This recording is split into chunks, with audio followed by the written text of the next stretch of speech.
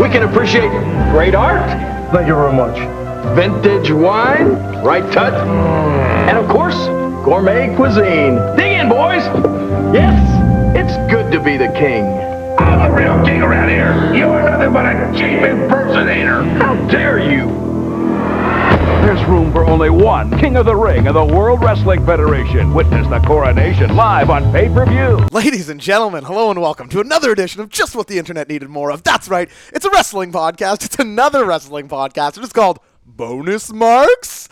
I am the janitor himself, Josh Custodio, joined by your friend, my friend, everyone who knows him, loves him. He is the man with the plan. He is Justin Morrison! All right, Josh, I am fired up. I am fired up. Good intro. Well done. How do you do that every week? I don't know. It took everything I had. Really? Yeah, I'm exhausted. All right. Well, I mean, I don't. If you don't have energy now, I don't know what the rest of this is going to look like. Because, I think you know exactly what the rest of this is going to look like. Because I don't think this is a pay-per-view that's going to inspire you, per se. So here's what needs to be said off the top. This month's Patreon episode of Top Marks Bonus Marks is brought to you by Jess Crap. Jess, thank you so much for the donation. Sorry this episode took a while to get out here. You know how these things go. I will just say, Jess, as grateful as we are, thank you very much. Couldn't possibly have more gratitude, JMO.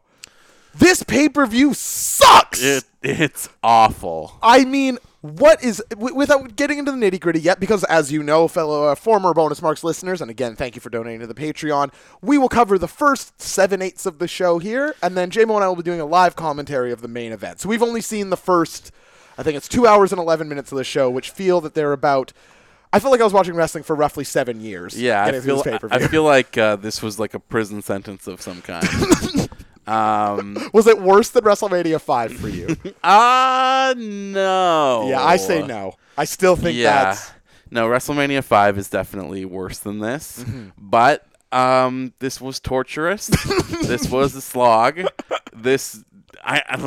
I know that there's a 15-minute time limit, like a cap on how long the matches can be. Yes. And yet it still feels like they go for an eternity. There is such little talent going on in this pay-per-view. It's almost, I won't say this is worth watching. We've said what pay-per-view it is, right? King of the Ring. 1995. Correct. Pay-per-view, would you say it has some notoriety, I would say? Yeah, it's when people talk about misfires as far as who becomes king in King of the Ring, I think it's definitely one that gets mentioned for sure. Yeah, we shouldn't reveal who wins it yet in case someone has... I mean, can you really spoil something from 1995? Not really, no. So I feel like we can mention it. Mabel wins King of the Ring. Yes, Mabel is your King of the Ring. You may also know him as Viscera. Big Daddy V. But one thing you will never know him as is a good wrestler. Yes, no. It's funny because I feel like when we think about Vince McMahon and the kinds of bodies that he prefers. Right. And when we talk about a person like Kevin Owens, it's always with such marvel that oh my goodness, can you believe a guy with this body type would be favored by Vince McMahon? Right. I mean, Kevin Owens is in fantastic shape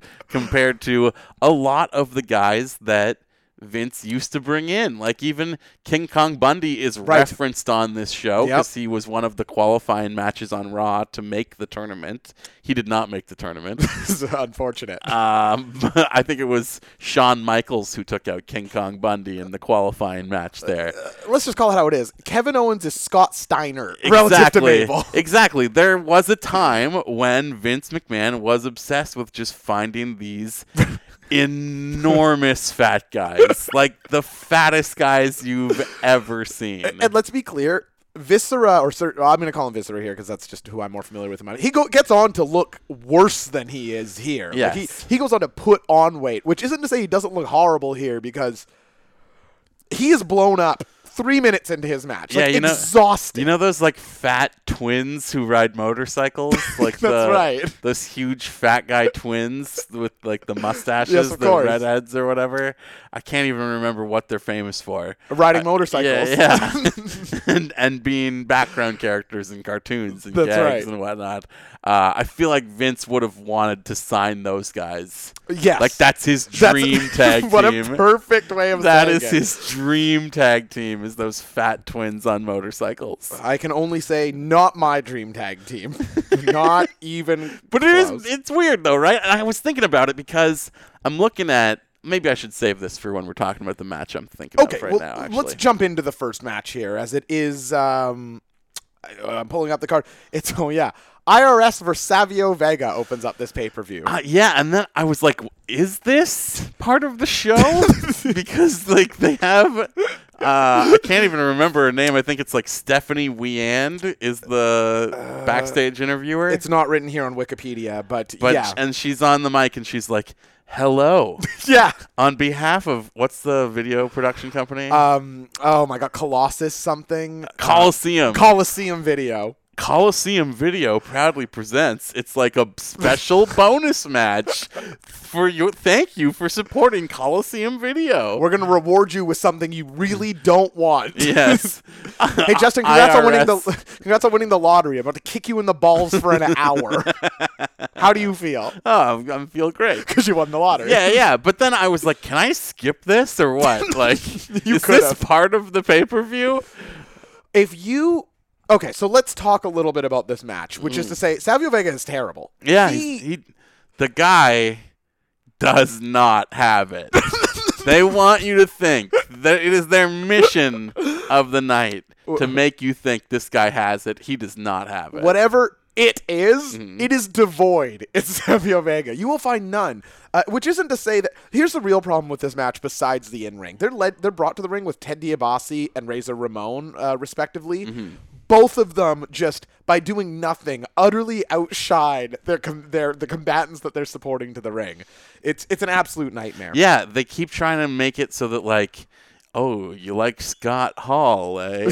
Then you're going to love Savio Vega. And you can tell that they are trying to, like, because Savio does have, like, not a machismo thing going on necessarily. He's got the SV shaved into the back of his head. That's right. Like, there's something they're going for that would carry over from Razor Ramon to him. But Razor is, or Scott Hall, like, a genuinely cool-seeming person. Like, gives you that vibe. Not a lot of wrestlers can get that across. Roddy Piper comes to mind, too. But Savio Vega isn't that. Like, he's not cool. He's lame as hell. There was a brief moment on this pay-per-view where it looked like Razor Ramon was going to beat up Doc Hendricks. Yes. And that was my favorite part of the entire pay-per-view. I was just going to say, it was easily the shining moment. You're like, oh, someone with talent is involved. Jamo, is there anything that you'd like to say about this match? No. I mean, I my number one curiosity is that I had never seen an IRS match before. Wow. So how do you feel? Were you missing out on anything? Well, no. It's Bray and Bo's dad. So Yeah. I'm curious to see what he's like in the ring and what he looks like, Right. so I can try to see his features and his kids or whatever. Were you surprised? I was like, yeah, that guy did not look like their dad. Nothing. I saw maybe a little bit of Bo in him, but yeah, I guess it all comes from their mom. Which is weird because what's the Blackjack Mulligan, Yeah. the grandfather? You can actually kind of see some of Bo specifically in Blackjack. Blackjack's a way bigger dude, but in the face, there's like maybe it's, you're projecting a little bit, but there's none of it in IRS. Yeah, I couldn't believe. Like maybe the grandma was shacking up with the milkman or something. Listen, we're not saying, but we are saying there's some questions. Yeah, in the immortal words of Miss Cleo, not the daddy.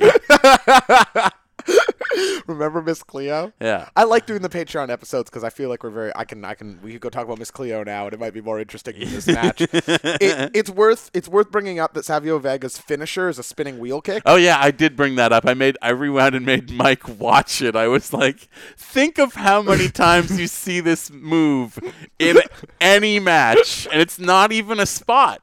No. It's not even anything. It's not even like a transition move. You view it like a punch. Yeah, exactly. And it's his finisher. Yeah, and not only that, he pulls it off very poorly twice on this pay-per-view. Because you think of somebody like, not obviously the Black Mass is a much cooler move just in its genesis than this spinning back kick, but just the wrestling's just come a long way, I guess is what I'm saying. Like, every move by everyone on the main roster right now is better than anything Savio or IRS are capable of doing here. And that just leads to a 15-minute crawl between these two. Yeah. Something we should mention about the show, JMO, is who's on commentary. Yes. Vince McMahon. The chairman is calling the shots. Okay, let me say something about Vince McMahon as a commentator. Please. When he's doing, like, just play-by-play, yeah, it's good. It's fine. Yeah. Like, I can hear Michael Cole in Vince McMahon he has doing a good voice for it. Standard play-by-play. But every commentator has kind of, like, an upper range. When things get really exciting, like, I did hockey commentary for 3.5 years. I've done basketball commentary. I've done football commentary. When exciting things happen, you go from calling the play back into something, like, you know. Can we hear yours? Could you call a hockey play with, like, the build-up and then a goal? Just like it would help to watch one. Okay, here, I'll paint the picture for you. Just as good. It's Elias Pettersson. Okay. Is that how you say it, right? Yes. Elias Pettersson, he dekes out some jabron on Tampa Bay Lightning, and then he scores off the back of his stick. Sure. Pettersson circling back into his own zone, blocks a shot. Puck comes loose in the neutral ice. Pettersson hops up on it. He's got speed. Pettersson into the offensive zone. Shoots and scores! Whoa, that was awesome! So, you know, there's a range of excitement in my vocal performance there. I thought you said I wasn't going to get fired up on this episode. When Vince McMahon goes into his, like, excitement range, he stops sounding like a human being.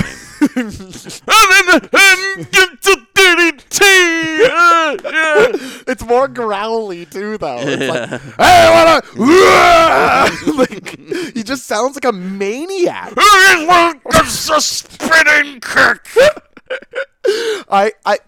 My memories of Vince McMahon on commentary are very few, but I actually genuinely, I'm usually, in my mind, he's not a bad commentator. Mm-hmm. On this show, I felt like he was a bad commentator. Same. I don't know if I'm just misremembering him and he's always like this, but I found him, like, outright distracting in some of these matches. Yes. Anytime he went into that upper range, I thought he was just terrible. Is Morrow, and again, you are the absolute expert here, I defer to your opinion. In my mind, when you're talking about this upper range, is Morrow the best guy in those moments? Yeah, for sure. Yeah, okay, that's what I figured. And because, you know, when people complain that somebody's, like, animated, it's like their whole job is to get across the emotion of a moment. Mm-hmm. So, of course, you have to be animated. Yeah, of course you have, like... It seems like a dumb critique. I don't know if I've told this story before on this podcast, but I've for sure brought it up on RGS before.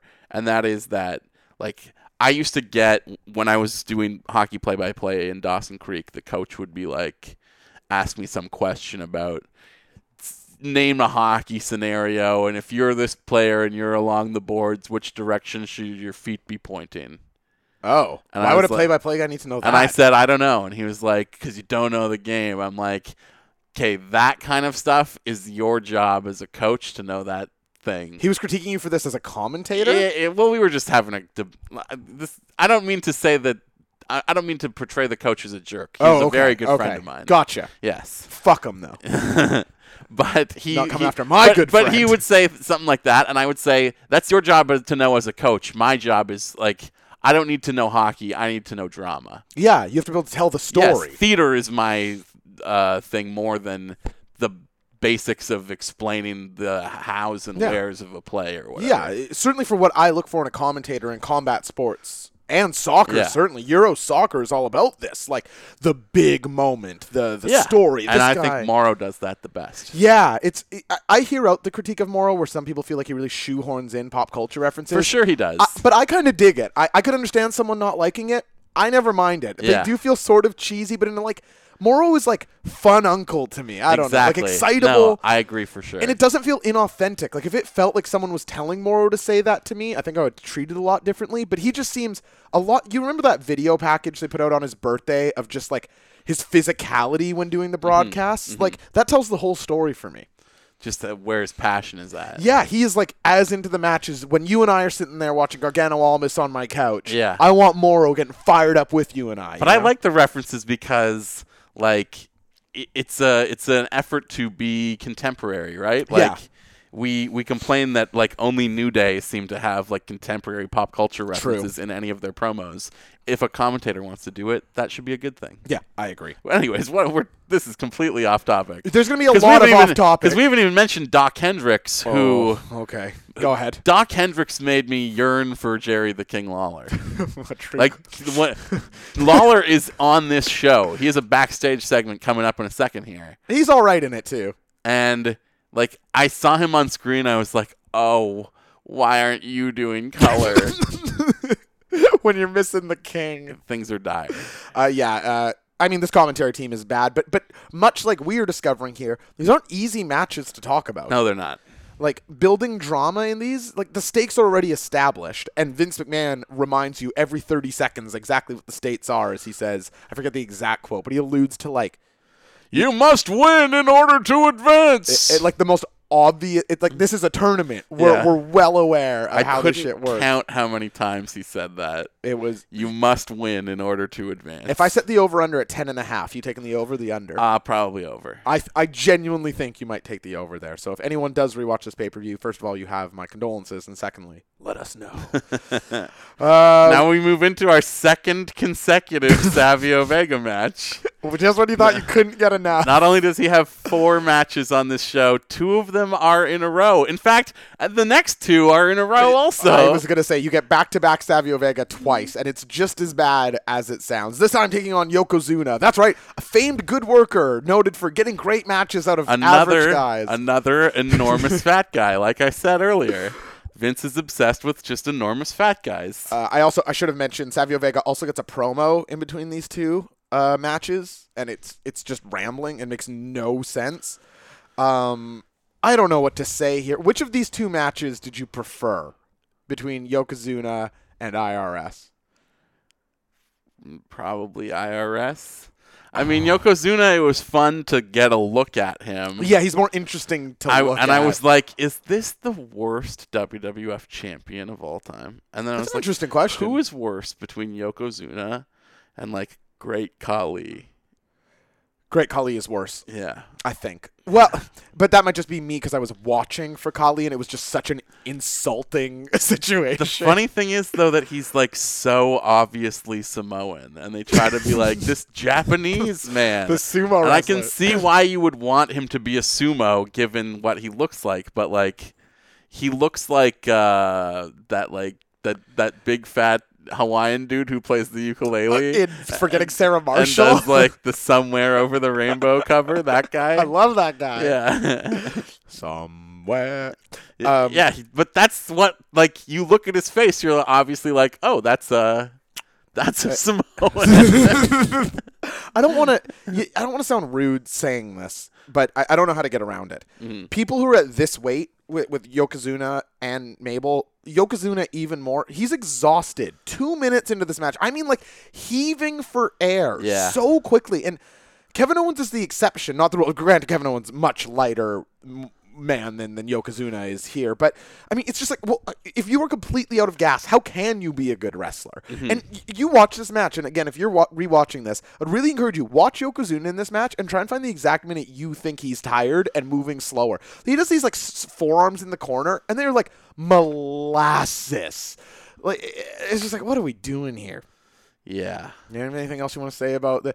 And Savio Vega has not improved since the last time you saw him minutes ago. Which was, just moments ago. Would you say he still doesn't have it, J-Mo? I would say he never has it. he will never have it. History proves me to be correct on this. Yeah. You've never been so correct about anything. He does not have it. But, yeah. I mean, this is an era of wrestling, though, where I don't think Vince McMahon is interested in putting on a wrestling show. He's basically, I know it's a carny business, but like it's literally like a freak show carnival.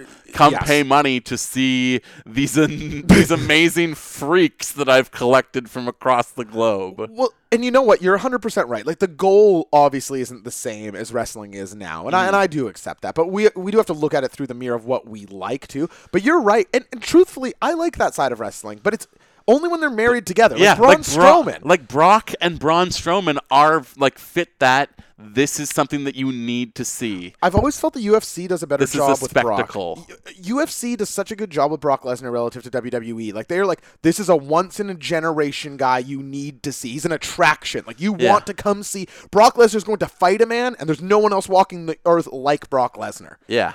And like they managed to keep that up even though he loses. It's very impressive to me. Well, I mean, he is a spectacle, though. The times that I've seen him live, I cherish those experiences because, like, it's like Braun too. Like, to less of an extent because Braun is on more shows than Brock is, and he doesn't have the raw athleticism of Brock either. Like Brock is more impressive to me, and something about like the scarcity of Brock makes right. it better too. Brock Lesnar is like people. We got a question a while ago on the main show. If you had a time machine, a wrestling event you'd want to go back to, and I had said ECW One Night Stand just to get the Sandman entrance, all this. But prime Brock Lesnar, like still just juiced to the absolute gills, traps up to his ears, shooting star press. That would have been something to see. Like I'm not saying it's my answer for that question, but he's very, very valuable. Absolutely, just like the roadie is, who's in our next match against Bob Holly. Dude.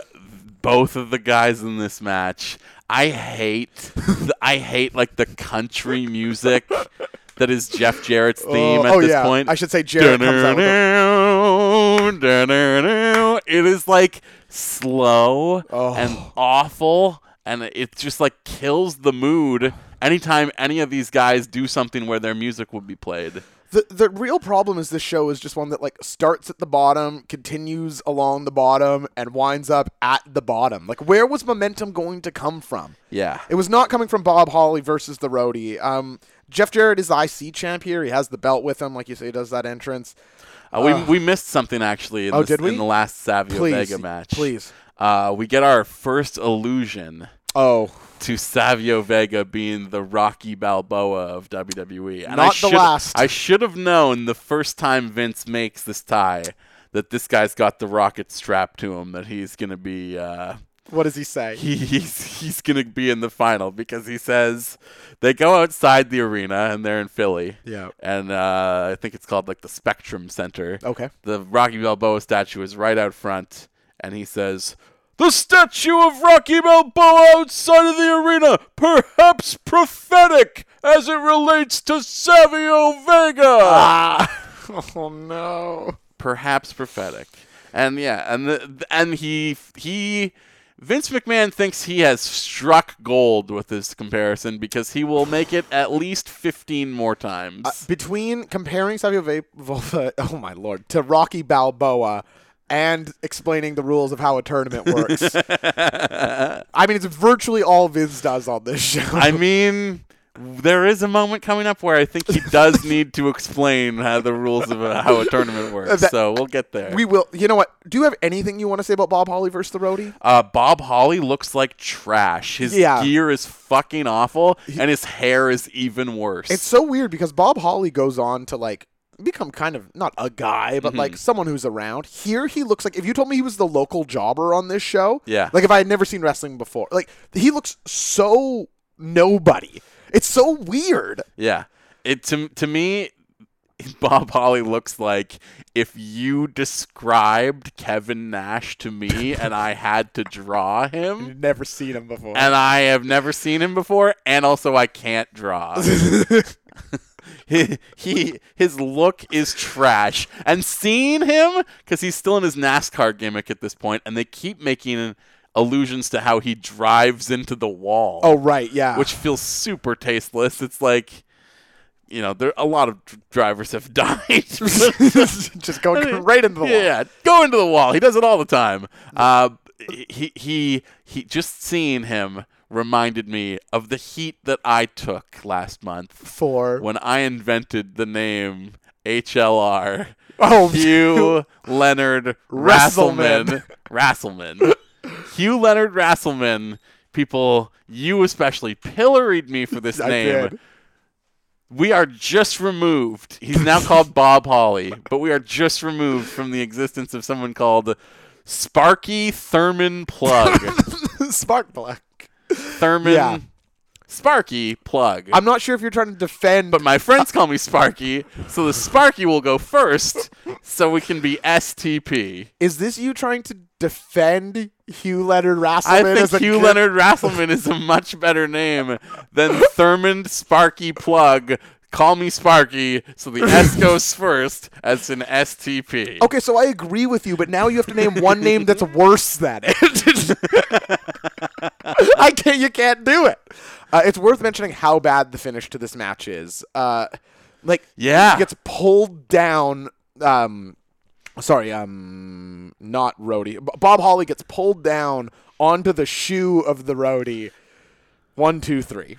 Yeah, he does a diving nothing. Yeah. Into a boot because roadie gets his foot up. But then even that's worse the than that, Holly looks like he kicked out.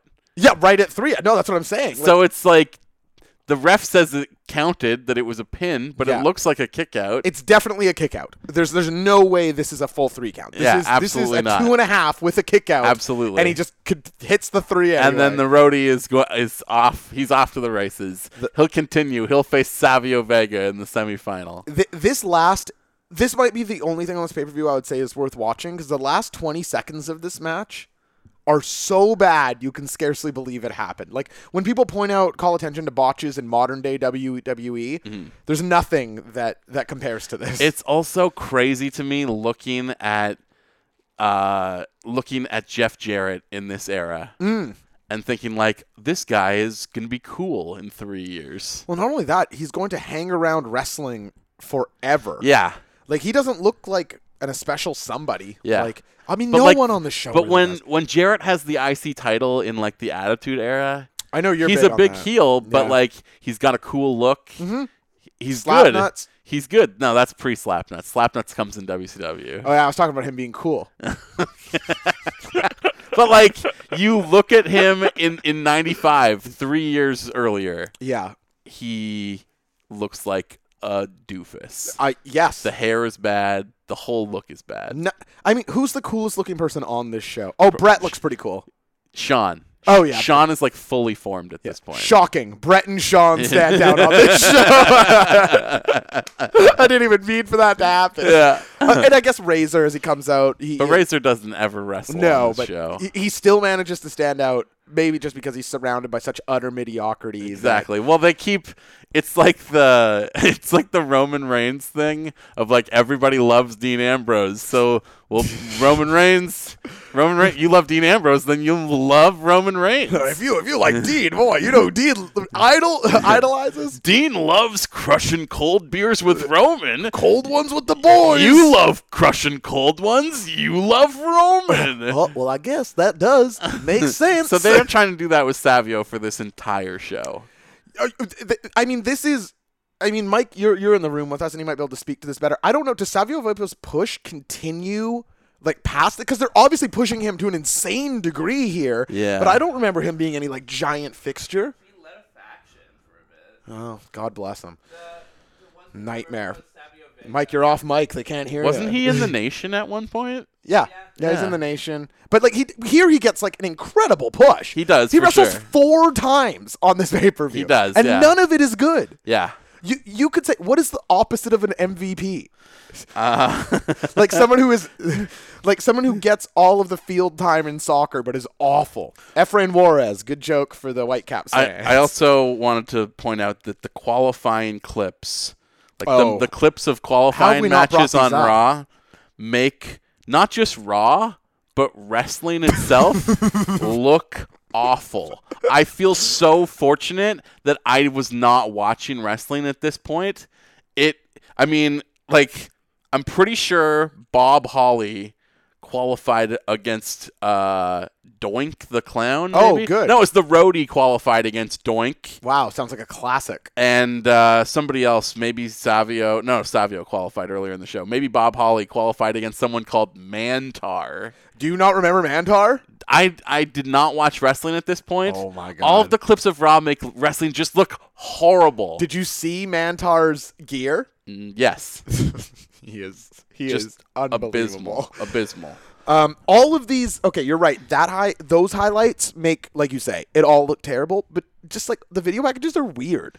Yeah. Like, I don't know. I have nothing good to say about this show. Yeah, I just feel like it made so much sense that like NWO would be this huge groundbreaking thing. Yes, relative looking to at this, what this is. It's so, you're so right. It's so obvious to imagine how much that would have stood out relative to this nonsense. Like, Yeah. no competition. We move on to Ted DiBiase leading out Kama to face Shawn Michaels. I thought this was the best match of the night. I'll defer to you on this one because I'll be honest. I was so checked out by this point. I don't think I was in a position like the Christopher Daniels, AJ Styles, and Samoa Joe could have happened, and I would have been like, I am a beaten, broken man. Like, we're only 3 matches in this show at this point, and I think it's probably an hour and a half in, and it just feels like I'd been through a war. Yeah. So this might have been the best. It's not to say I enjoyed it. How about you? Were you able to get some enjoyment out of this match? Yeah, I mean, it does feel interminably long, even though it's only 15 minutes. Yes. But there are a bunch of good sequences in it. There are a bunch of like reversal hold sequences. Yeah, that's true. Like it's the same sort of thing that we said about Shawn at WrestleMania 5. You watch him work and you can see the future of wrestling. That's right. Yeah, it's like, oh, this is where it's going. Like, so at the very least, like, I do appreciate watching kind of the nascent beginnings of like what we now get to see every single week. It's just like there were a bunch of sequences where he was good. Mm-hmm. There was also a bunch of sequences where it's just Godfather doing a rest hold forever. That's right. You had brought up on our WrestleMania 5 review, J-Mo, that, and you correctly so, that if you drop Dolph Ziggler into that show. Yeah, if you drop Dolph Ziggler into like the 1980s or, you know, some of those old WrestleManias, you know, we were trying to find a game where like, how many WrestleManias do you have to go before Dolph Ziggler is not the best wrestler on a show? How would Dolph do on this show? Dolph would definitely be a standout star on this show. Yeah, he'd be the best guy. Dolph would be a huge star in 1995. So here's my big question for you. Yes. Where would Mojo Rawley be Ooh. if we brought him back and dropped him onto this pay-per-view? Does he stand out? I say no. I think he would be in the tournament. His size and athleticism. Yeah. He's explosive. Former football player. But certainly not to the degree of Dolph where going forward, people would be like, wow, gotta watch him. Yeah, but like it'd be different, right? He wouldn't be the hype bro. He would be like that's true. Football man or whatever, you know? Like, the quarterback. Exactly. His finishers would for sure be called the end zone. Yeah, absolutely. No good. Anyway, sorry. I feel like I have to bring us down these avenues every match because there's nothing in the matches. Yeah, no, that's fine. No, you're right. How does this match end, J-Mo? Because you called it the best match, and this is a tournament match that... This ends with Shawn getting a 3 count, but they say that the third count, the 3 of the 3 count, came after 15 minutes had expired. So this is such a baffling decision. Time limit elimination. They call it a double draw, and both Godfather and Shawn are both eliminated from the tournament at the same time. You did not just mishear J-Mo, folks. They decide in a tournament that when you hit a draw, you both lose. Mm-hmm. And now and Doc Hendricks rightly points out, now it's almost like Undertaker versus Mabel is a semifinal for all intents and purpose. Because you in that match, feller, you're straight on through to the final. I mean, he correctly points it out because that is what happened. Like, I was so, as soon as this happened, I was like, are you fucking kidding me? Like, what is going on here? But sure enough, here it comes. Mabel and The Undertaker. Yeah. These two, okay, I'm going to pay a little compliment here, okay? And I don't mean this as a glowing thing. There is something about The Undertaker's entrance is good, and Mabel and him sort of do position interestingly against each other, like physically, I mean. Yeah. Like, they both have like kind of similar color schemes and look sort of vicious, and maybe it's because I'm putting sort of the viscera supernaturalness onto him at this point, which he doesn't quite have, but I was interested with these two in the ring at least. How about you? Yeah, to start. Yeah, I mean, it dissipated. And in the words of Bruce Pritchard, then the bell rang. Oh. Because Viscera, who boy. Like, yes, he does have an interesting look. There is something, like, kind of neat about a man of that size. Yeah. But I had, like, a epiphany watching this match. Oh. That, like... You hate wrestling now? now? No, that Undertaker back then is like Braun is now. We always talk about like the difficulty in booking Braun today, how they need to bring in all these big guys, how it feels like the title division is just like 3 people deep because like nobody can conceivably stack up against Braun. Undertaker is a 7-foot monster. Yep. He is the big guy of his day, and the reason I think that they keep bringing in these big old fat guys is to work Undertaker because you need somebody who can conceivably go up against him. And at this time, they just think size versus size, fella. Yeah, this is Braun Big Show in 95. Yeah. It's interesting, too, though, because you want to put all of this on Mabel, but Undertaker is definitely still doing the, like, trying to get the dead man across as this really, like, slow, deliberate, trudging guy, which is a horrible idea for wrestling. I mean...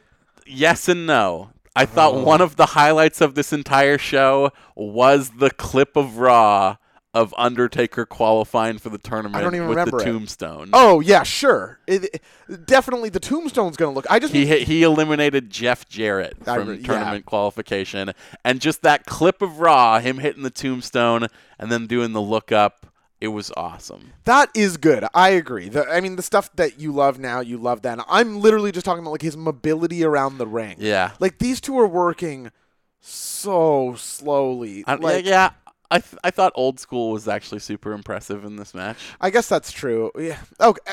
Not a totally worthless match. Again, maybe our attitudes were different, but this I was just so relative checked to out. the rest of the show. Yeah. Is what I'm talking about. Yeah. It had to follow Shawn Michaels, but I mean, how many years later do those two go on to just have an absolute classic? Well, that's what I was thinking. I was looking at the tournament bracket, and just licking my chops. And I knew that Mabel won before we started this. Of course. But I'm looking at the bracket, thinking we're gonna get Undertaker and Shawn, right? No, because the desire to protect Shawn Michaels from having to lose at any point in this tournament. Resulted in a super dumb finish where, yes, finally Vince McMahon did need to explain how tournaments work. This match ends utterly unsatisfyingly as Mo distracts The Undertaker, a guy whose entire character should not be paying attention to Mo at ringside, but we'll let that lay. Hits the Mabel splash, and The Undertaker gets pinned by Mabel. Yeah, it's kind of a schmoz, though, right? Like, the ref was down for when Taker had him beat. That's right. Because he did chokeslam Mabel, which was very impressive. And it got a big reaction, too. It did get a big reaction. I don't know if I would say it was that. It's a pretty low chokeslam. It is. It is. Mabel isn't... But, like, commentary hypes it up throughout the entire match as this thing that, like, he's not going to be able to do it. Is Brock Lesnar the guy best at taking chokeslams for being a big guy?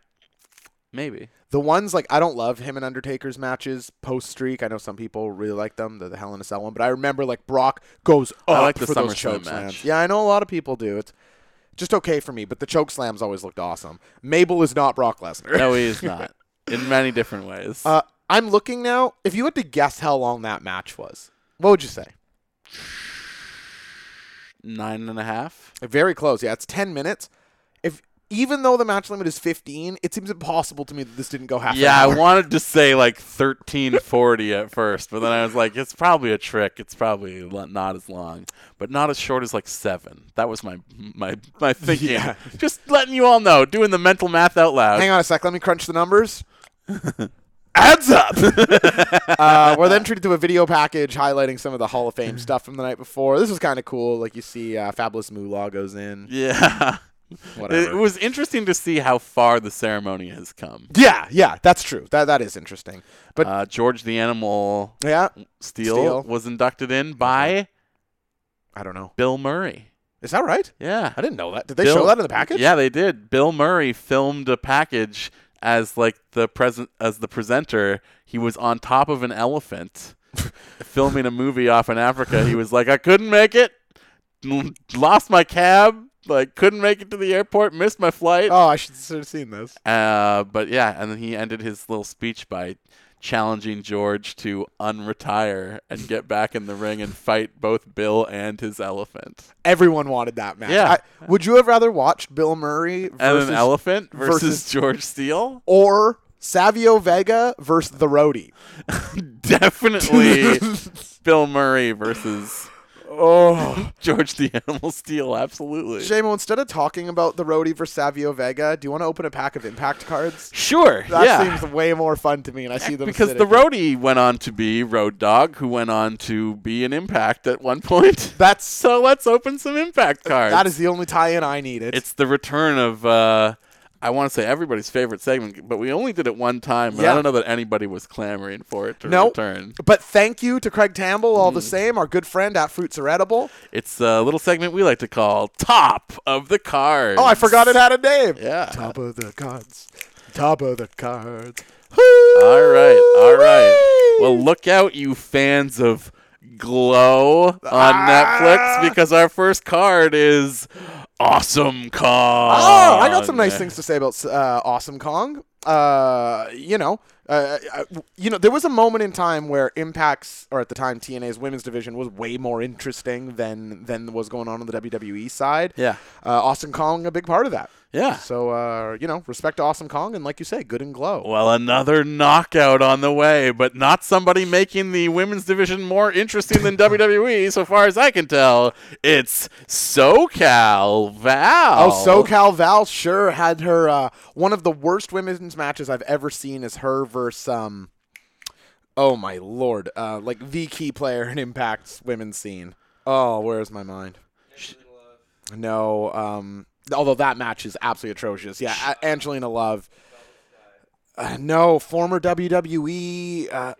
Thank you. Yeah, Gail Kim. In the picture of SoCal Val, she is covered in bullets. She's got like Gatling gun or chain gun chains like just hanging over her body. Is it safe to say she inspired Bullet Club? And she's in the Bubba Army. Oh right, Bubba the Love Sponge. Do you remember that on? No. Can I explain a little bit of this? This was a very interesting time. So Bubba the Love Sponge, who was a radio host based out of Tampa, famous for his involvement in the his wife Hulk Hogan sex tape. That's right, is who Hulk Hogan has. So him and Hulk Hogan very close via the Florida and being racist scenes. She is the love sponge in the Hulk Hogan sex tape. I mean, not a lot of love there.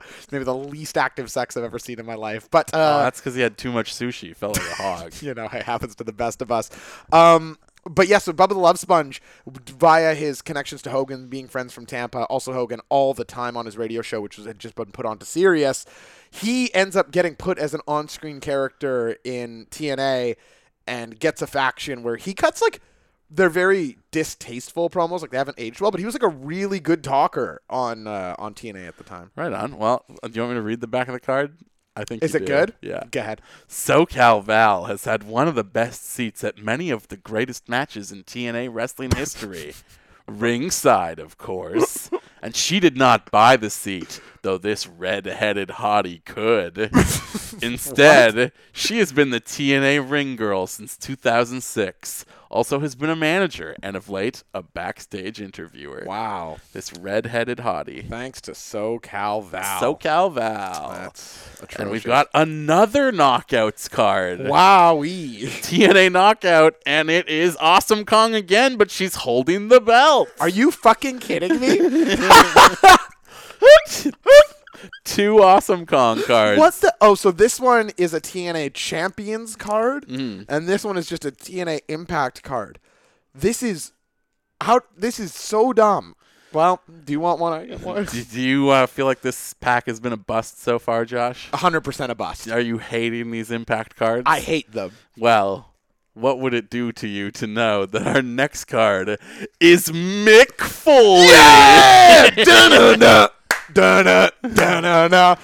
He's hunched over holding a folding chair on the back. He's holding the barbed wire bat. Fuck yes. Read me the Foley. On the September 18th, 2008 edition of Impact, Mick Foley made his first televised appearance for TNA. Less than a year later, at Lockdown in Philadelphia, Foley was sitting on the top of the TNA Kingdom as the reigning World Heavyweight Champion, defeating Sting for the title.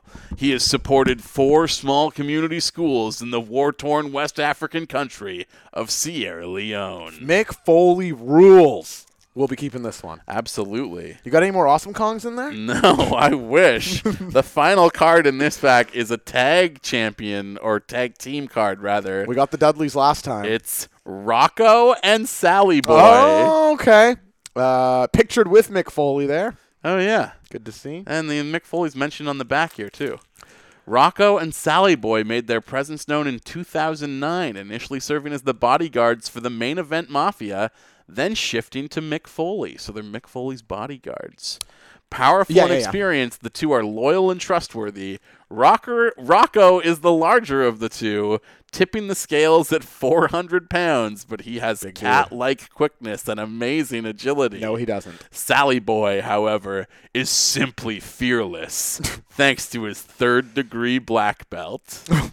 That's Rocco and Sally Boy. Well, only one card doesn't have Awesome Kong or Mick Foley on it. So, thanks, SoCal. Are we going to do another pack? Yeah, let's do another pack. All right, let's do another pack. Why and then not? Get back to this. Another pack of top of the cards. That's it's the segment that the fans love, I think.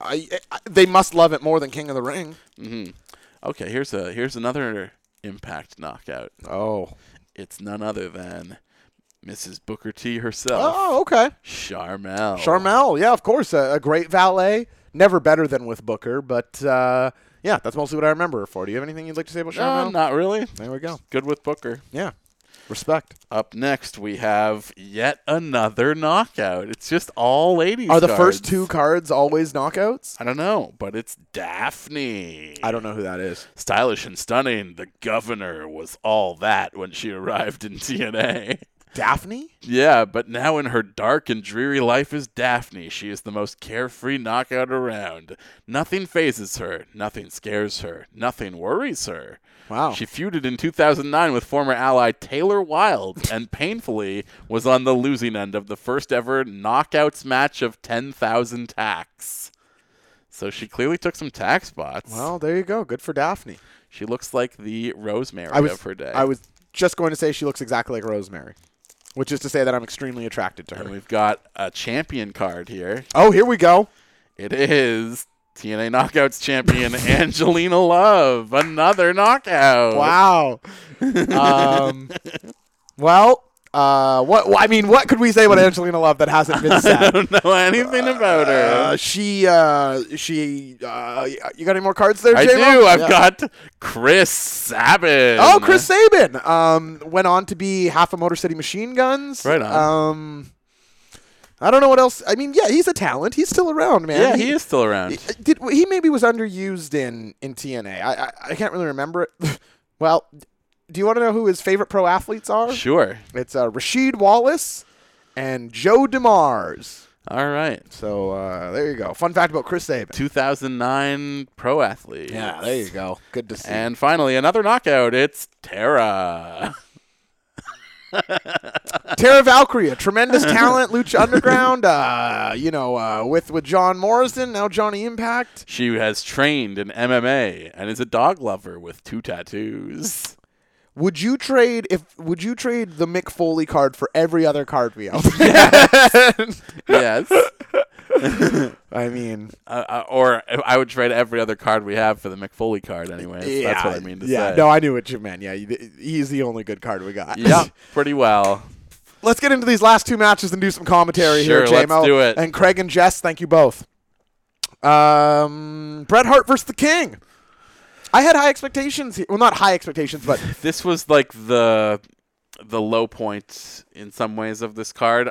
I found it entertaining, but it was also just like the most cartoonish of anything that existed on this show. Here's how I felt about it, and please correct me if you think this is a stupid thing to say, because it sort of is. Mm-hmm. over exceeded my expectations for a Jerry Lawler match and fell way short of my expectations of a Bret Hart match. I would say that's very fair. Which just left it in like this weird. It was so like shticky, which you think of Bret as like such a serious stoic, right? And this match is so like not that. It's not wacky or a comedy match, but it's just not serious up at all. I Like, mean, the King is so hamming it up, and I mean, because like the whole story here is that it is a kiss my foot match. oh yeah, we didn't mention That- King hasn't washed his feet in weeks. I Yeah, think he King says. is like just made himself disgusting. His like socks Doesn't are take much. peeling off of his feet. When we had a like backstage promo from him earlier in the show, he had his own private locker room because no one could stand to be near him. Vince on commentary was like, "King, I hear the stench is unbearable." And yeah, he does an interview on his way to the ring with Stephanie Yeah. Weond. Or what- we add? I'm not sure. Yeah. And she's like, "Oh, it's so rank." Like everybody's just acting like he has stink lines coming off of him. Yep. Like a cartoon character who hasn't bathed. Yeah, like squiggly lines and flies surrounding him. Exactly. Yes, yes. So like that part of it was fun a little bit, but also just when you incorporate that into a match, it's less so. Especially when it's Bret Hart. Yes. Like Bret Hart having to like sell that this guy's feet smell. It's like, this is so stupid. Exactly. Like that Bret Hart, The Undertaker, Shawn Michaels, Razor Ramon all appear on this show, and yet there's nothing worth pulling out of it. It says everything you need to know about King of the Ring 1995. Yeah. There's something about like the entire conceit of it being like Jerry Lawler stinks that like I can get on board with. Like Jerry Lawler is a filthy, disgusting man. I'm like, yeah, that's right. He is. You got it. He hasn't changed to this day. Exactly. Like Bret has a promo where he just runs him down as being a disgusting, awful man, and I'm like, yeah, kick his ass. Get him, Bret. The same like ending sequence Bret does in all of his matches is kind of good here. King takes it well, ends up in the sharpshooter. And then they do this cool pan out. Yeah. They did a zoom out as he gets him locked in the sharpshooter. That was cool. It's not as fast, obviously, as the Okada zoom. It's very slow pan out to the audience from a long distance, but I thought it was a really cool shot. I actually had I'd like to see like, I don't know if it gets across in like a coquina clutch like Joe's because the face selling it so much part of it. Yeah. But I wonder if something like that for a submission move could help a guy. Maybe Daniel Bryan. I don't know. It just like this was the only production element of the entire show that stood out to me in a positive way. I was about to say maybe in a positive way. All right, JMO, it's the finals. If you've been paying attention, you know who is in it. It's Mabel taking on Savio Vega. A match that on paper looks like an instant classic. Do you want to open another package of TNA cards? This match is really bad. Yeah. The fans start chanting ECW during it, just out of boredom. Mabel hits an elbow that is, I can't even say hits an elbow, steps onto the second rope and then falls down onto Savio. I don't know what to say. It's weird. This whole tournament, we've been getting teases from like good, popular, charismatic wrestlers. Yes. But almost none of them are in the matches other than Shawn and Taker. Like Razor is all over this show, but he's always at ringside with Savio. Ted DiBiase is on it 2 or 3 times. During the first match, we also got Owen Hart came out. Oh yeah, right.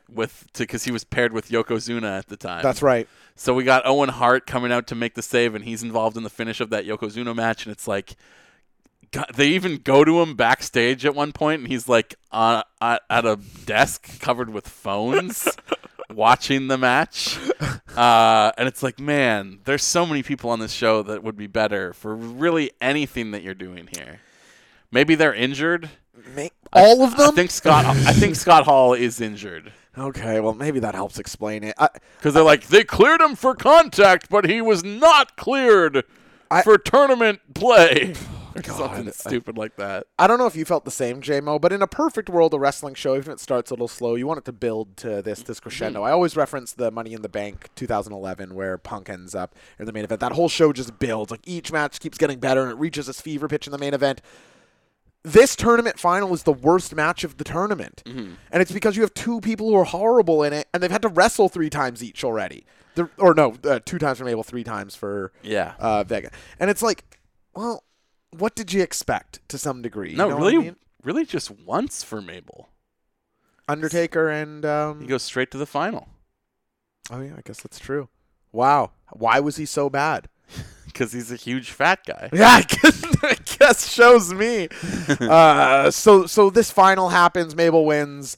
He takes the throne, which, J-Mo, you made a really good point about when I got here. Yeah, you knew. Okay, even assuming you don't already know the result because you're watching this in 2018, if you were watching this in 1995, you would know immediately who was going to win. Just when they show the crown and cape. The cape is fucking enormous. The giant it is cape. Designed for an enormous fat guy. It is abundantly clear who is going to win as soon as you look at the cape for even 2 seconds. Bret Hart could live in this cape. Yes. Bret Hart could set this cape up as a tent. He could go camping in this cape. He may. He should have been the King of the Ring and gone camping in this cape. Instead, he forced Jerry Lawler to kiss his own foot. That's right. So now we get Mabel taking the throne, and Mo cuts a promo that is... shrill. It's just like... Yeah. Just nonsense. You can hear the tone of what he's saying, but like it's so annoying that you just tune out all the content of his words. And they're not even getting heat. Like, the crowd isn't booing. Some people are throwing garbage, but mostly people just seem like people deathly are like apathetic. throwing food at them. It's like... There's somebody threw like a burger at Mabel. and a pop. Yeah. Like, or an empty cup of some kind. And it's like, that's some small sign of heat, which is good. But then it's also just crowd silence while Mo's talking. No, it was like a real king. People just throwing old food at him. J-Mo, booing. Are you ready to switch over to doing some live commentary on our main event match? I think I am ready for that. Okay, so if you want to come and watch along, as we encourage you to do and we get the good feedback back from, we are at the final white dot on your WWE network. Jim, do you want to give me the control, or do you want to do the countdown? I'll do it. Okay, as we're about to watch Tatanka and Sycho Sid take on Bam Bam Bigelow and Diesel. Yes. Are you excited for this match, Josh? I like watching Bigelow a great deal. As I see that list of names, I'm almost sure this is going to suck, but I don't remember this match, and I don't know who wins. I really liked Sid's promo right before this match is set to start. Well, that's his thing, right? Like, his promos are either hugely hit or miss. He's just like a rambling, insane person, and sometimes it works. Yeah, so I've liked Sid's presence on this show so far. So let's see. That was the entirely unnecessary interjection from Mike. Yeah, thank you, Mike, for shouting his J-Mo was me. But bye to you, too, and we love you. Tatanka and Sycho Sid, are you excited, J-Mo? I mean, I'm excited for this show to be over. Yeah. And then I'm excited to do bonus marks that aren't this show. Oh, yeah. I want to do 12 rounds 3. Yes. Lockdown. Someone give us that. Well, I don't think anyone will give us a good show ever to watch. Yeah. Our last four we have get been... to choose them for ourselves at some point, I hope. Well, I don't hope that because it means people are being very generous. But our last 4 have been Mania 5, New Blood Rising, 1995 King of the Ring, and are those the last 3? We did the Tournament of Death. Oh, yeah, right. That was good. That was literally the best pay-per-view we've watched. Yeah. All right. Count them down, J-Mo. We will be pressing the X button to start the match in 3, 2, 1, press. All right, let's see if they can win the crowd back here. That's what's most interesting to me here because, man, Sid is a Goliath. He is huge. Holy shit. Bring Sid out of retirement and have him face Braun. Yeah, no kidding, because Tatanka's not a small man, and Sid is dwarving him here. Speaking of Sid, of course, he would go on to be in WCW. Yeah, that's right. And then most people in WCW would go on to be in Impact. Let's open another pack of Impact cards. Yeah, that seems like a great idea. Can I say not enough guys wear trunks like Sid's here? The trunks that go above the belly button? I really like it. Yeah. There's something old school about it. That's right, yeah. It reminds me of like Dan Severn. Old shooters. Minoru Suzuki should do that. Is Tatanka just a white guy pretending to be a Native Yes, American? correct. How do we feel about that? How do you think we feel about that? I shouldn't speak that. I don't know that to be true. That's just always as I've known him. Yeah.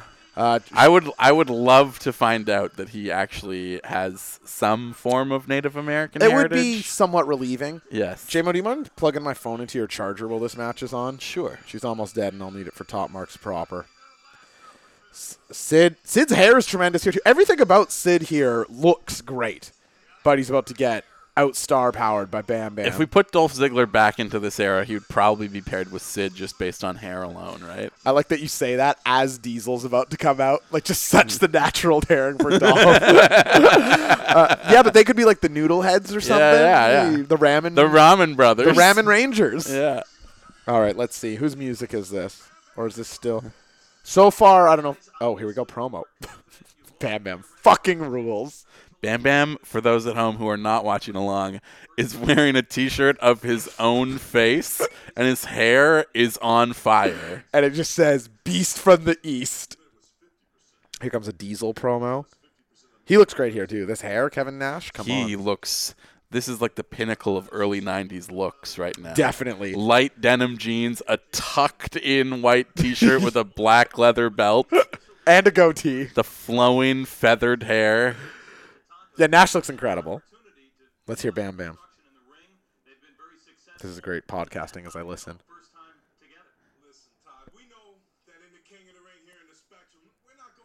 Bam Bam taking it casual, missing teeth and all.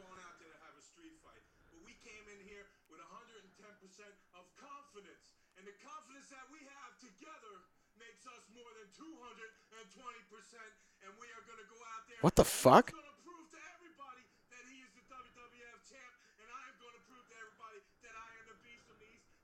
Okay, great promo by Bam Bam there, Yeah. but almost a precursor to the Steiner math promo, saying that the two of them together will bring 220% to Because the they're ring. both bringing 110. Yeah, if but- you add it together, that's 220. I'm just saying, But I'll tell you, I was so taken in by his passion. That promo ruled. that was a great promo. Bam Bam, very good. Oh, dude, the old promos he does in against not Taz. He cut. Oh, who is it? He cuts like an all. Holy shit, dude! Bam Bam fucking rules. Bam Bam's coming out with this huge coat on that's got like flames peacocking off of the neck. And he's walking with like a strut. He did like this high step sort of dance as he entered. He has like the old boxer jacket where it just says Bam Bam Bigelow on his back. The fire tights. Bam Bam Bigelow had it all. Bam Bam Wow, big pyro for Bam Bam. gets a big pyro pop, and we were talking earlier about how, of course, what's his name? Savio Vega. Savio Vega, who I've watched wrestle 4 times today. barely remember. I just said, what's his name? I mean, that tells you everything you need to know. He doesn't have it, but Bam Bam has it in a big way. All Bam Bam has is it. Yeah. Bam Bam is it personified. So this is interesting that they have the other two enter together, but Diesel and Bam Bam both get their own entrances. Let's talk about the little like gestures who've opened the gates for them to come out. Yeah, what is that? Who are these people?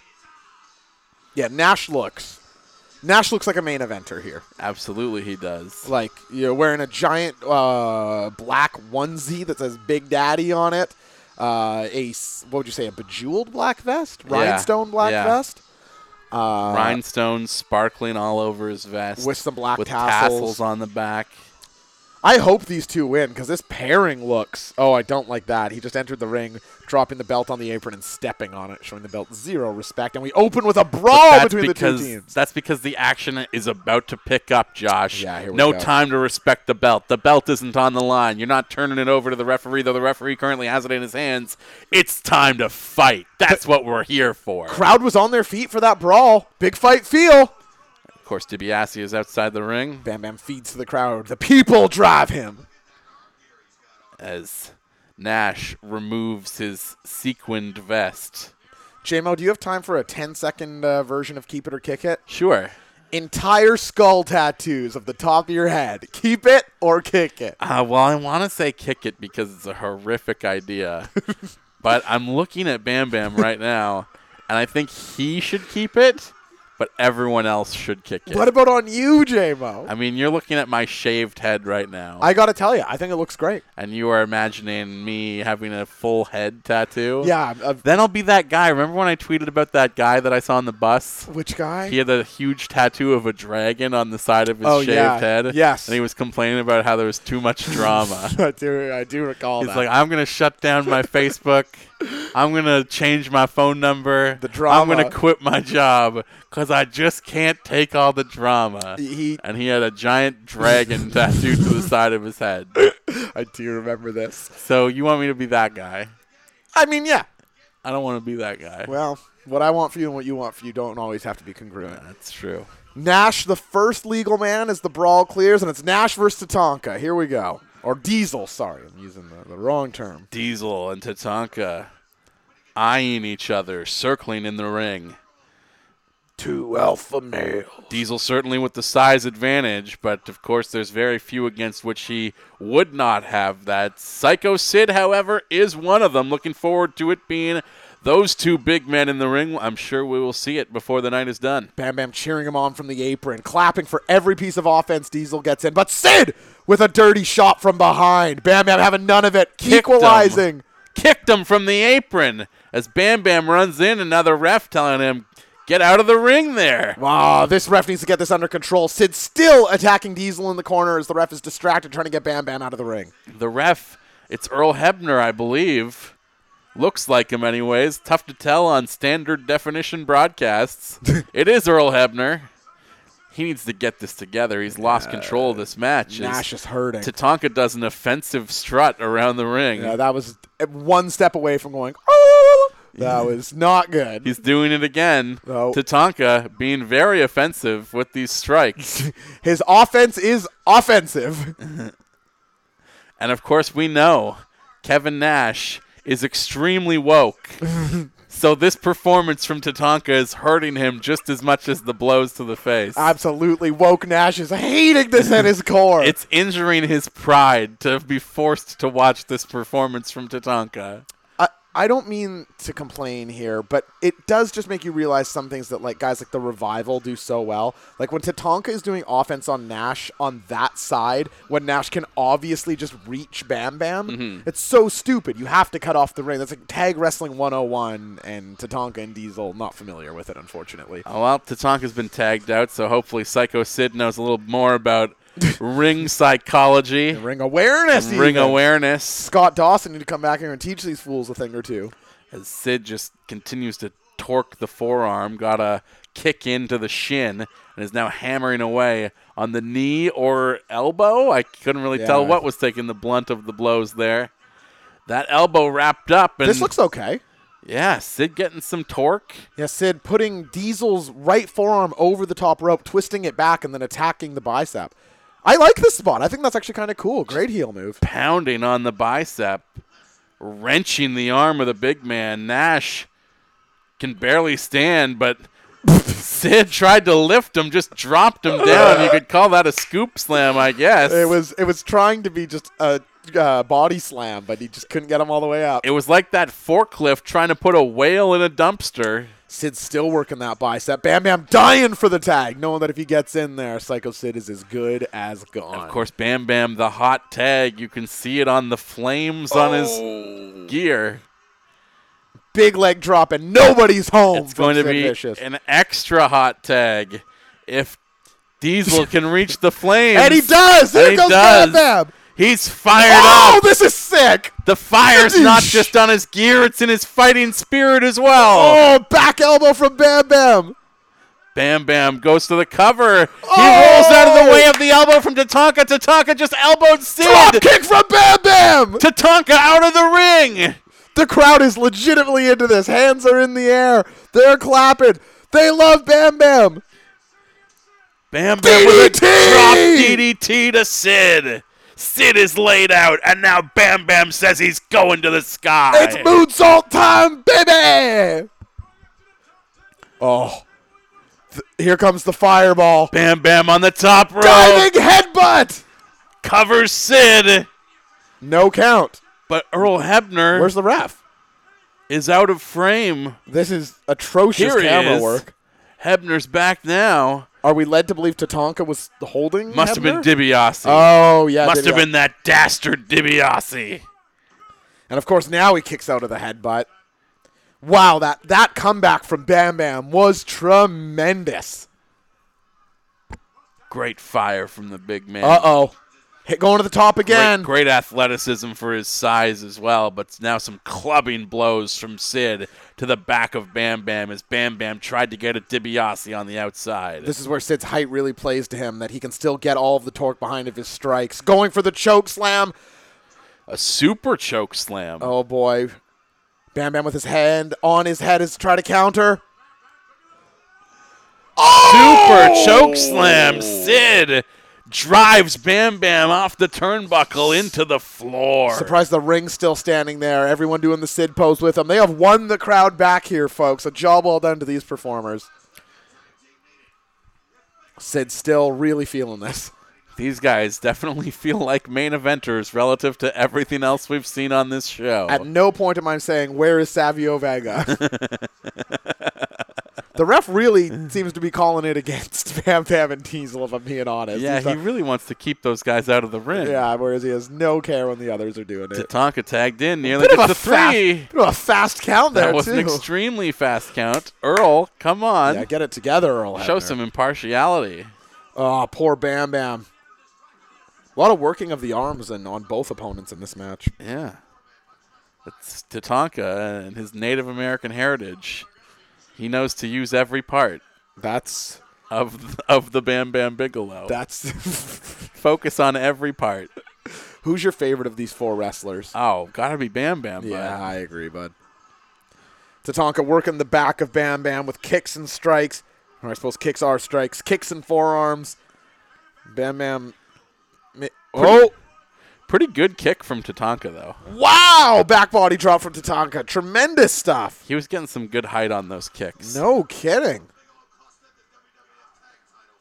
Bam Bam really feeling it in the back. That was just a stomp on his head. Tatanka stalking his prey. That is, he just stomped on his head. That is, oh. Just a lack of respect from Tatanka. Yeah, Tatanka, I watched a shoot interview with him. He hates respect. These are stiff as hell, these last three stomps Just to the head. laying in boots. Goodness. Laying him in. Is Sid taunting or calling for the tag? I think he's taunting the crowd. Oh, okay, good. It's like, why would you call for the tag in this instance? Or he's teasing for Tatanka to hit his finisher, I believe. I can't. Oh, that must be it. That makes way more sense. Oh, raking the eyes right in front of the referee with no call. That was right in front of Earl Hebner, a big eye rake. No problem for Earl. Earl's lost control of this match, if I'm being honest. I don't know if he's lost control so much as he may have been paid off by Sycho Sid and Tatanka. Sid laying in boots now two to the big boots. face of Bam Bam. Bam Bam, who was once the hot tag in this match, is now the babyface in peril. This is a man who needs Diesel. And he has been taking a whip in these past couple minutes. Lord. Diesel looking mean on the sidelines. Yep. Here he goes. Uh-oh, he's got Bam Bam in the corner. Oh, another boot. A lot of kick-based offense from Sid Vicious. Kicks and boots. Sid's been good in this match. Yeah, I'd say he's been good in this match, too. And he's the one who suffered like a horrific leg break in the ring, right? Yeah.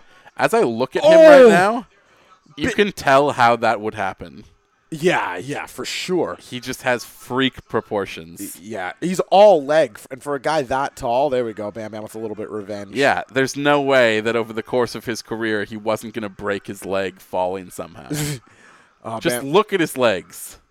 Like, because he's huge, but he's not, like, super muscular. No, yeah, he's not. I mean, Nash is more jacked of the two of them. Yeah. He's not like a Steiner or two Scott Steiner references on the show. He doesn't have, like, scrawny legs by any means, but they're not, like, built for a man of his size. I feel like as soon as you said Sid's been good in this match, he's decided, he's like, oh, I've earned Justin. I'm just going to big boot for 4 minutes now. As he continues to lay it in on the outside, rolling Bam Bam back into the ring now, looking for a cover. Oh, No, Bam Bam. chin lock. Trying to get back to his feet, but Sid driving him into the knee with a chin lock. And he's torquing it pretty good. That is. Oh, okay. This looks good. This is actually relatively convincing as chin locks go. Yeah. Well, they were zoomed in on Bam Bam's face. They've zoomed out a bit now, and it's maybe not quite as, especially here. Why would Bam Bam just not pull his head backwards? But you cannot be that person in wrestling. You got to recognize that suspending your disbelief is part of it. But this went from a great chin lock to something less impressive. Yeah, not so great now. Bigelow trying to fight to the corner. He needs that tag. Sid trying to keep him away from Diesel at all costs. Sid, the more powerful man. Tatanka coming in to help. But Bam Bam able to lift Sid and get the tag. There now we in go. comes Diesel. Diesel laying in punches, attacking Sycho Sid. The ref finally chastising that team, getting Tatanka out of the ring. Big forearm from Diesel. And Bam Bam gets to his legal man position. Diesel now. There's what a scoop slam looks like. Hell yeah. Holy! Diesel running the ropes better than anyone on this show so far. He just hit a rebound elbow drop. He hit those ropes hard. But he missed the elbow drop. His elbow hit the canvas. And Bam Bam's back into the match. Well, What? Diesel's elbow's in a bad way. He needs to rest for a little What while the now. fuck was that? Bam Bam was out of this match for like 20 seconds. Nash did a sequence. Wow. Nice crossbody. Crossbody Good from kick out. Tatanka. Bam Bam gets the kick out. That was so weird. Hey, his elbow's messed up, man. He needs some time to rest. And while he was on the sidelines for the last minute and a half, Bam Bam's found his second wind. So I don't even think it was a minute and a half. He came in, he did one sequence. yeah, it was about a minute, maybe 40 seconds. It's so strange. But as you can tell from Bam Bam just lying on the mat right now in some kind of chokehold, Some kind. he's got his energy back. This match has devolved a little bit. A little bit. It came out at a pretty good clip, and we have These just look like two extremely tired guys. They're figuring out lost something. the plot. They're figuring out something with the ref here. Right now, I believe that was Something happened there. Jack Nicholson yelling in the front row. Bam Bam Standing up trying and to shouting. fight out. He's got the fist. Are the people with him? Does he have anything left? Can Bam Bam get in one piece of offense that'll lead to the tag? Oh, oh, Tatanka's signature DDT. oh no! Kick out Two for Bam count. Bam! Bam Bam gets the shoulder Oh up. yeah! Bigelow. Tatanka furious now, laying in kicks after that kick out. Nash so lazily selling his elbow on the apron, I can seldom believe it. Just giving it a gentle rub as he looks completely unfazed by its by its mobility. That guy in the Hawaiian shirt in the front row just keeps getting up and yelling. Yeah, he's loving standing up. Part of the show. He's in a cowboy hat also. He looks ridiculous. Dude, Bam Bam has worked more minutes in this match than the other three combined.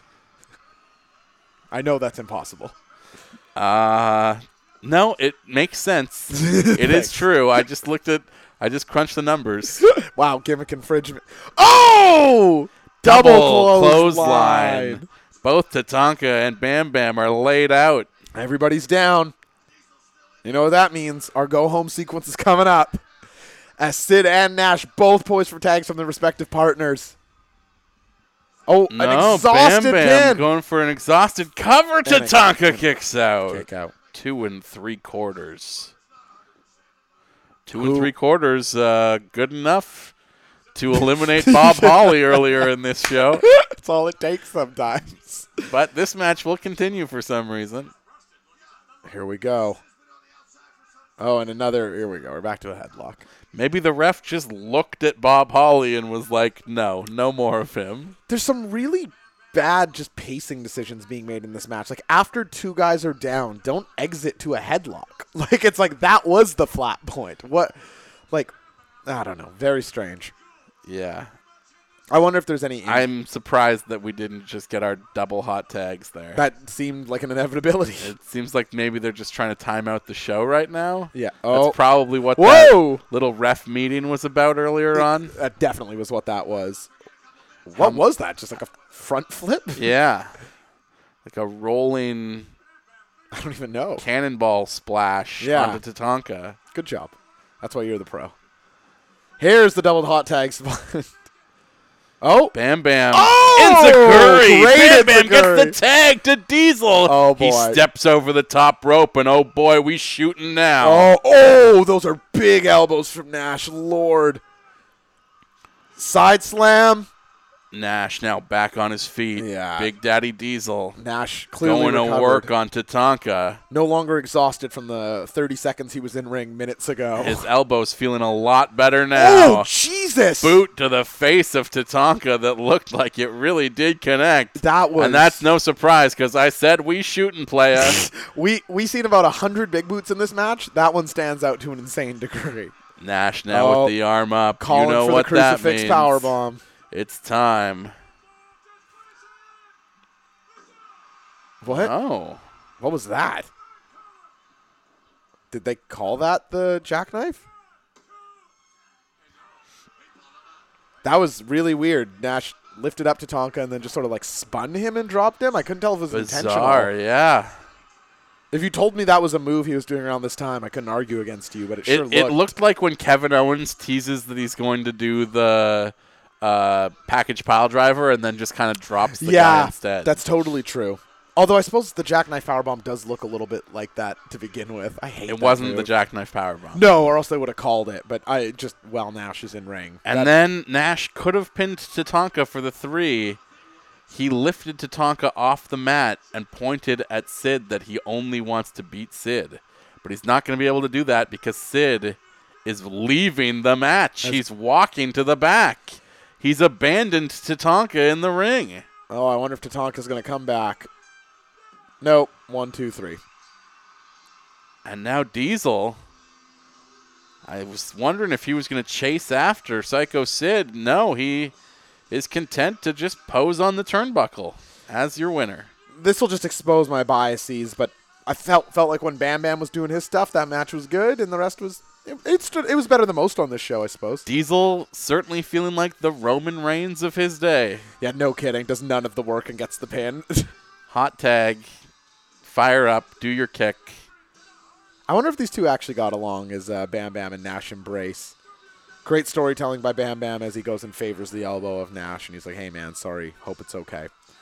J-Mo, that is it for King of the Ring 1995! Yeah. I don't know why Jess chose this show. Jess, I would love to know what your reasoning was, but whatever your reasoning was... It might be to humble me in the times that I just talk derisively about Billy Gunn being the death of King of the Ring. Yeah. She's maybe thinking, oh, there's worse kings than Billy Gunn. Yeah, I mean, and she would be definitely right in saying that, I think, indisputably now. Okay, so let's get some general thoughts on the show, J-Mo. I wouldn't give it like a 0. I didn't hate this near as much as Mania 5. Mania 5. Yeah. Because you can see that when we watched Mania 5, and Mania 5 was a show that had Owen Hart wrestling as the Blue Blazer. Yep. Like there were other wrestlers beyond just Brett and Sean on that show that were good. Mr. Perfect. Yeah, but really just Sean stood out on that show. Yeah, agreed. And here, there's definitely he's not the only one. He's right. not the only sign of what we recognize wrestling to be today. The forest is growing. Exactly. And you can see it. I guess I would sort of echo your sentiments. It's like so many things from this time period that if the story isn't good, you're going to have a hard time getting into it because chances are the match isn't going to be good. And this show just had so many wonky decisions. We'll complain about creative booking now, but at least it does feel like it has a bit more cohesion. This is all over the place from the 15-minute draw to some of those things in the tag match in the main event just didn't make any sense. But who complained about watching Bam Bam wrestle, you know? Yeah, I mean, I would probably... It's funny because I think King of the Ring 2000 is largely a very commendable show. I like it, quite a bit. For the way it handles its main event. Mm-hmm. This is a main event that has recently made the rounds a lot on WWE 90s or whatever, 90s wrestling, Twitter Instagram video accounts. Yeah. And it's funny because even though they say that they're from the 90s, almost all of the clips they post are from 2000 or 2001. You pointed this out so correctly in our Patreon group chat. Yeah. Which I suppose I was going to plug it there, but if they're hearing this. Yeah, they already know. But yeah, because like every single thing they post is from 2000 or 2001. But it is pretty bold for a big time pay-per-view, like one of what was at the time like one of the big 5, I guess. Yep. It's kind of in the slot that like Money in the Bank occupies now.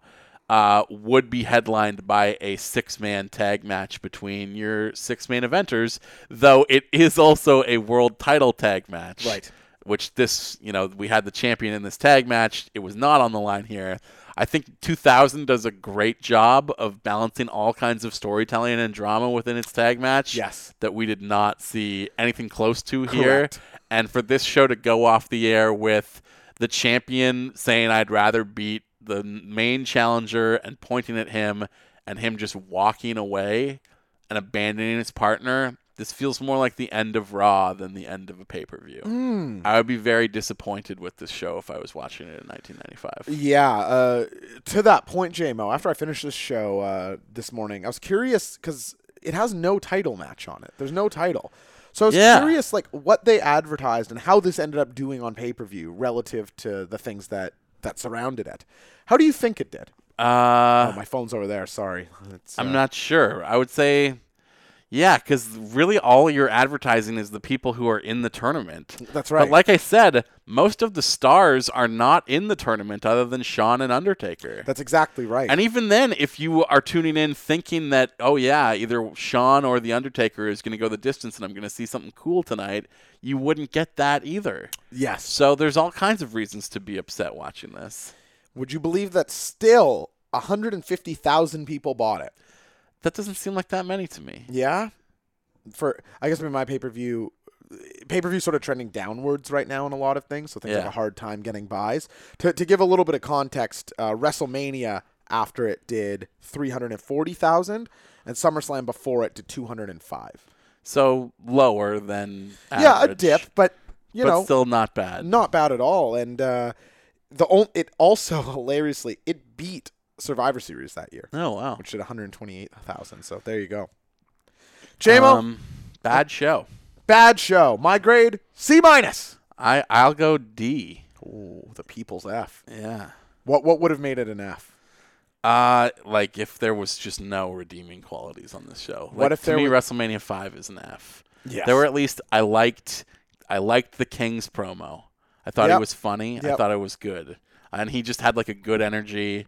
He was talking to McMahon on like they were going back and forth on commentary. What we didn't talk about was after Savio Vega qualified for the final and beat the roadie, Marcellus Cabreras, I think. Yep. Stepped in to do a Spanish language interview with Savio. And first of all, great to see the Spanish language commentator getting a little shine. Yeah. Not just having his table destroyed. Yeah, and it's the same guy. Yeah, oh yeah. Yeah, it's been the same guy forever. It's amazing. And he's doing this interview. Well, he's the only guy who speaks Spanish. But they send in Doc Hendricks. He's like, I speak Spanish. I'll do a translation. And all he's doing is just like, as Savio is giving this obviously very heartfelt Spanish language interview that we're seeing with no subtitles or anything live on the pay-per-view. It's a bold decision. I really actually liked it. It was the only thing that actually made Savio Vega seem compelling to me as somebody that I should root for, because they keep comparing him to Rocky Balboa. Well, fucking show me some of that Balboa drama then. Something. And they let him speak in his native language to a Spanish language commentator, but then you ruin it. This was my least favorite thing on this entire show, with Doc Hendricks basically being racist. Yeah, and not the good racist either. Yeah, like he's like, part of it he's just being like, well, I have no chance against Mabel in the final. I'm gonna get destroyed. Marcellus is just asking him a question now about how he's gonna get dominated by Mabel. He's saying, I'm gonna quit. Yeah, I've got no chance. But he's also saying, I'm going to I'm going to quit stealing something. He Yes, made some. that's right. He made some very, very overtly racist remark that really was appalling to me. Racism is in this old wrestling in a way that when you go and revisit, it makes it hard to watch. Yeah. And then Vince is on commentary being like, "Shut the fuck up, you dumb asshole." He's like, "That's enough. That's enough. That's enough of the commentary from Doc. That's enough." No more speaking, Doc. Yeah.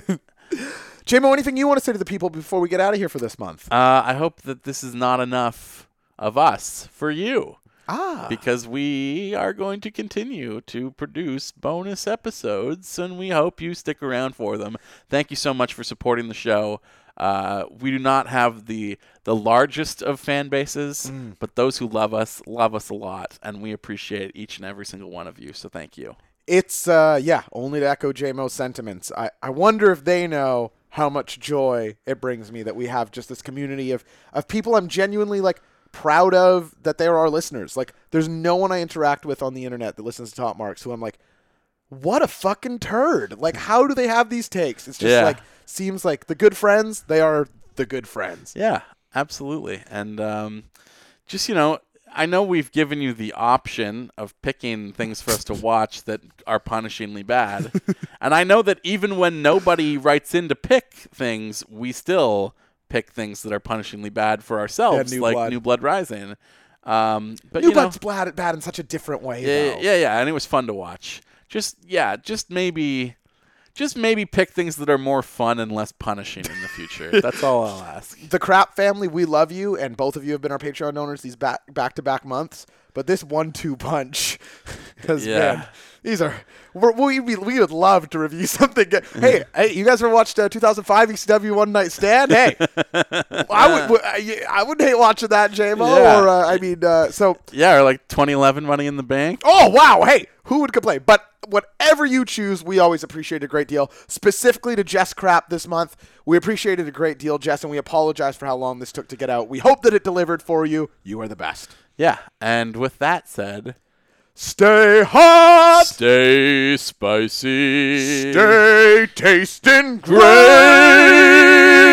because you're Curry Man.